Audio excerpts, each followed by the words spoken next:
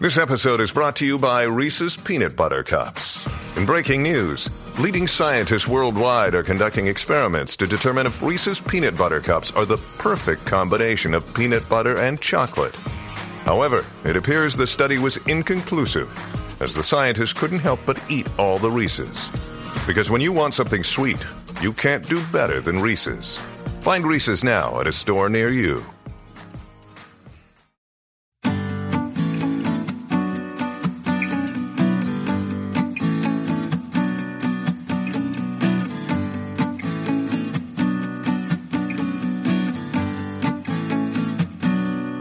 Hello everyone, and thank you for joining me. I'm Tracy Harris, and this is At Home in My Head, the podcast that explores life in the cottage at Woodland Corners. And now for this week's episode, Xenophobia and Diversity. I took a lot of anthropology courses in college. My degree is in liberal studies, which required 3 areas of specialization, which all had to be from different colleges within the university. The point of liberal studies is a well-rounded education rather than focus on a single area of specialization. It's a classical model of education that's based on the concept of a Renaissance man, someone well-versed in many areas of study. By the time I graduated, I had quite a bit more credits than was necessary for the liberal studies degree, and in fact, it wasn't my first declared major. The more a person learns about a particular topic, the more their view of it changes. With deeper understanding of complex systems, paradigm shifts are common. A composer or musician listening to a song is not hearing the same song as someone who has never played an instrument or studied music. And once something is learned, it's there. I often see people making broad and ignorant claims about human culture and society, and a large part of what drives these errors can be summarized as someone mistaking their cultural norms for inherent human conditions. While we're young, we often make the mistake of assuming people will like the things we like. Humans are pretty good with theory of mind. We understand there is agency in other people as well as ourselves, and it helps us as a social species to understand ourselves and others. It's not difficult, based on the role that comprehension plays with us as a species, to see how these types of mistakes can be made. In general, many children like ice cream. As a child, if I have some ice cream and I want to do something nice for my friend, I offer them some of my ice cream. Most often, my friend will be happy to share my ice cream, and it's rare I'll encounter someone who says they don't like ice cream. When the world is small, these types of assumptions are more often reinforced than not. As we get older, however, we begin to encounter more people who are different than ourselves, and more diversity in general. Different cultures with different foods, and music, and art, and even different beauty aesthetics. Most of us can easily grasp this reality intellectually, but how we respond to it is another matter. Some people find diversity interesting, and they immediately jump into new experiences. They're bold about trying new foods, new drinks, new drugs. They have the ability to look outside their culture and see another culture that they understand has similar constructs as their own. So, this is their food, this is our food. We both have food. It's just different. Others, though, have to contend with something labeled xenophobia. This is general dislike or prejudice against another culture or society. It can come in extreme forms or very mild forms. In the West, we have a history that is steeped in it. Our entire model of civilization is a list of cultures that were encountered, judged as less than, and then destroyed. Some were driven to extinction. Some had their cultures stripped and were then assimilated as lesser people or citizens, denied equal rights directly through the law, or denied equal access to opportunities through social constructs. All of this was done because of a colonial attitude that was more about civilizing different cultures than respecting them. Words like savage and brute were used to describe clothing, sexual relations, family structures, war methods, religious beliefs, just about anything that didn't fit the Western stereotype of what a civilization should look like.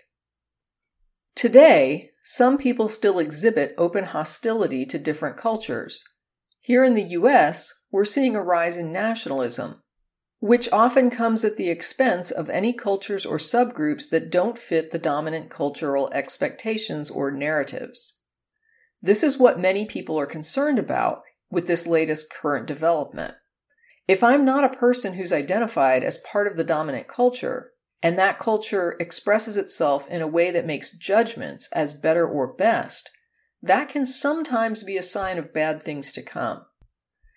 Xenophobia is not always expressed through open or overt hostility, though. Obviously, the worst-case scenario would be physically violent oppression, but it can also be expressed more mildly. When a student begins taking introductory courses in anthropology, one of the first things professors try to get them to do is to become aware of their prejudices and assumptions. Many students, I'd say it's probably safe to say all of them, come into the field with ingrained ideas about human beings that are actually only a reflection of cultural norms that have never been questioned. If I've never seen something done a different way, I'm far less likely to envision other ways of doing it. It's always been done this way is a box mindset that is often denounced in business paradigms. But there's a reason people have to constantly be reminded to question everything. Because we so often walk through life questioning very little compared to all there is to question. Introductory courses, then, are designed to shock students out of that mode of thinking. It's just a toe in the water, but when students can lower their guard a bit and learn to not instantly judge different as not good or even as better, but just different, they're more open to learning about other people, other societies, other cultures, because they learn to question their own society and see it as one of many, not the best one that sits on top of a ladder of social evolution that culminates in Western models. I was about to say it's a lot like evolution, a tree, not a ladder, but in fact, it is evolution in action. Social structures are diverse ways in which humans have adapted in different regions of the earth. Social evolution is happening all the time as people adapt to environment or resource stresses or whatever else is thrown at them, including competition from other cultures. A few years ago, I went with a friend of mine to a small farm town in Illinois to attend a cultural event there known as the Spoon River Festival. The festival is a celebration of Americana crafts, historic reenactments, down-home country cooking. Several towns participate, and it's done as a scenic drive from town to town, where each town trots out their wares to show off for their neighbors and the visitors like me. The town that played host to my visit was a little place called Bushnell, and everyone I met there was lovely. They were hospitable, generous, friendly, even when we discussed politics, a topic about which I'm certain we did not agree. The area I was in was so remote that one night I was told I was going to be treated to pizza, which required a 20-minute drive into town to go to the only pizza parlor in what was probably a 50-mile radius. The friend I was with loved sushi, and we'd sometimes go for sushi here in Austin. I have no clue how sushi even came up in the conversation, but one of the folks I was staying with asked me if I knew what they call sushi in their neck of the woods. I did not, and so they informed me. They call it bait.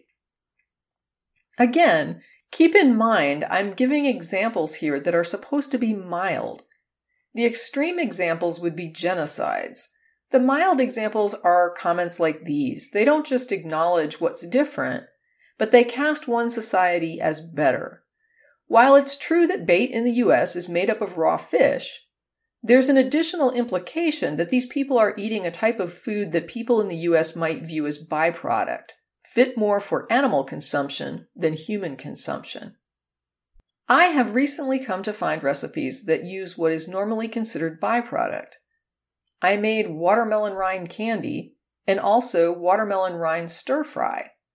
I'm also looking into cooking with banana or plantain peels. I've also started looking into informational sites like Eat the Weeds and discovering that my yard is full of plants that can be used for teas and consumed as food. Here in the US, we use them as landscape plants or consider them weeds, like purslane or spiderwort. But in some cultures and subcultures, these are seen as consumables. And the concept of subculture brings up another important point. Xenophobia is a concept without boundaries or borders. We draw lines on maps to distinguish one country from another. But even within a nation, or a culture, or a small neighborhood or community, there are subcultures that can be subject to these types of judgments. The sitcom Big Bang Theory raises this issue all the time, often pitting the concept of cool culture against nerd culture in judgmental ways that society in the US can relate to. I'm not saying that these judgments are the end of the world. I'm just saying it pays to be aware of them. Sadly, much of the globe was dominated and subdued over centuries by a handful of similar cultures, and we lost irredeemable amounts of cultural knowledge and history. Many of the cultures that were devastated or utterly destroyed had no written language, and whatever records remain are those of the conquerors or those of interested parties who managed to catalog these groups before their stories on this planet ended forever. By deleting these societies, the dominant cultures were able to smash competing narratives. Instead of, our model of marriage is best, the narrative became, this is the only model of marriage. Instead of, this is the best way to define family, the narrative became, this is the only model of family. Instead of, ours is the best religion, the narrative became, ours is the only true religion. And while it's easy to say, but there is more than one marriage model, or there are many religions, once we begin to do a deeper dive into the substantial diversity in these areas, we start to see that the few we're familiar with are just the tip of an iceberg. With all of this in my mind, I began to think about all the things I had learned in cultural anthropology that grate against many of the assumptions I see commonly in the United States and sometimes more broadly in the West. In future episodes, I plan to introduce some high-level cursory discussions about common assumptions I encounter most often, and share some stories and information that I hope will broaden some perspectives. I've often said I think more people should take a few anthropology courses, but since that's not likely, the next best thing I can think to do is share some of my key takeaways from what I learned that have impacted me the most in my own life with regard to my own assumptions. I look forward to sharing with you in the future.